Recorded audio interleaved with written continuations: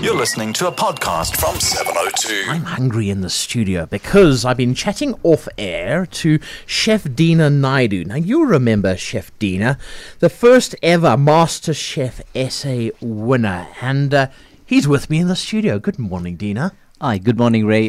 Thank you for having me on your show. It's an absolute pleasure being here. It's great to have you here. Now, let's go back. How many years has it been since you were the first winner? Well, I won MasterChef South Africa in 2012. That makes it the best of 6 years. But it feels as if it was just yesterday. Now, I need to apologize to you because very often I do go to Monte Casino. I live just around the corner. And I look at your restaurant and I gaze at it and say, I need to go in there sometime. And I haven't yet. So let's talk about your restaurant there and then we'll get to your latest edition shortly. Your restaurant, it's spelled Aarya. How would I pronounce that? There's an easier way to pronounce that, Ray. You speak a bit of Afrikaans, do you? I do. What is the mathematical result of length times breadth? Okay, so that's In area. Afrikaans? So that's area, which In would English, be yes. Aarya. Aarya, exactly. There we go. Aarya. Aarya. Okay, so MasterChef came to an end. Then you had your own restaurant. I think it was part of the deal, if I remember. They would let you open up your own restaurant. How did that work? Absolutely, yes. As an offspin of the MasterChef competition, post winning it, I got into a strategic alliance with Soko-san. And you got to understand that I had an unparalleled passion for food. And having a passion for food and being a good cook at that time does not necessarily make you a good restaurateur. Yeah. You need the business acumen, you need the operational skills, which I must admit I didn't have at that moment in time. So having a partnership with Soko and having them take me under their wing, really assisted me into where I am today. So we went into a strategic partnership where they really passed over their skills to me, took me under their wing, and mentored me into the restaurateur which I am today. So what did they do? I mean, I remember you winning. I remember it quite vividly. And then what happened next? Did they get business managers to speak to you? Did you do a business course? I mean, you cook beautifully. But what about the business side? Yeah, the business side was, on-the-job training as such. You got to understand they have an arsenal of skill. I think, the leaders in the hospitality industry, they brought in their best of breed to partner with me on the floor as such. So it wasn't very classroom orientated, but rather on-the-job learning as such. And nothing beats that practical on the job hands-on experience. If you have any questions for Chef Deena, 011 883 0702, you see, I'm sure people out there would love to know how you cook and sort of what's your favorite dish. I mean, I think I've just got an SMS here saying, ask Chef Deena what's his favorite dish. Okay, there we go. Crazy, I always gravitate to my roots. It's my internal upbringing is something that I never deny as such.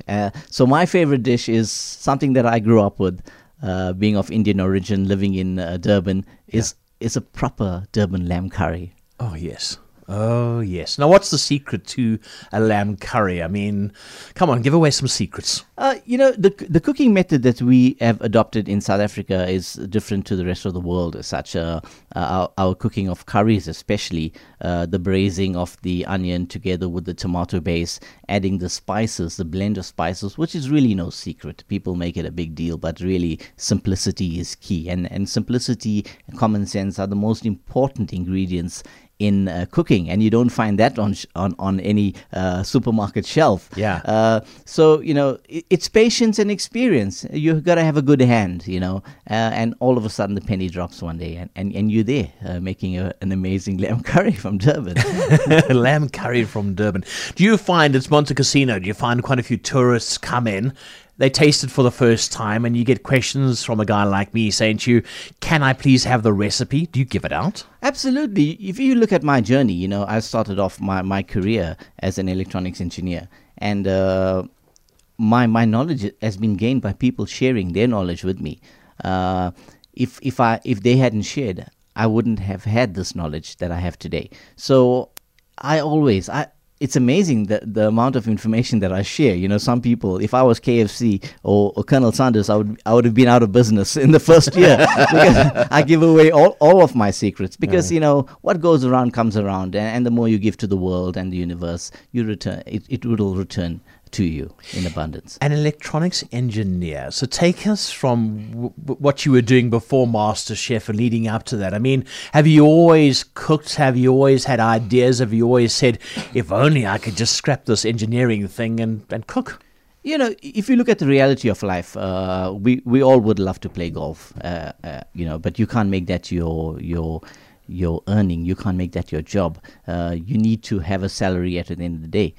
So after I finished school, I went into to study electronics engineering, and fortunately, I got to specialize on a ERP product called SAP. Yeah. I've been doing that for the last 18 years. So that was mainstream. That was my bread and butter job. I had two serious hobbies. One was cooking. The other was a tribute to my late dad. I love building DIY stuff. Oh yeah. So when MasterChef came up, it gave me an opportunity to express that one of my passions, and that was cooking as such. I continued my corporate job into MasterChef. Funny enough, a year into winning it, I didn't want to risk too much. Just become a restaurateur overnight would be too much to risk, and there came a time where I came to a crossroad, and I was ready to make a decision to go into the food industry in totality. Mm-hmm. So yeah, I think everyone in life, and that's a fact, will be given an opportunity to express their individuality and to find their purpose in life. It's about you being ready to take that opportunity and make it the best. Right, so let's look at the best restaurant. Let's have a look at your restaurant. If I come and I visit you tonight, I want to see Chef Deena, but you can't be there 24/7. Yeah. What sort of help do you have? You have other chefs working with you under your guidance? Absolutely. All of my chefs are sort of employed on attitude and trained for skill. That's something that I live by. I try and spend as much time between both restaurants at Monte and at Silver Star.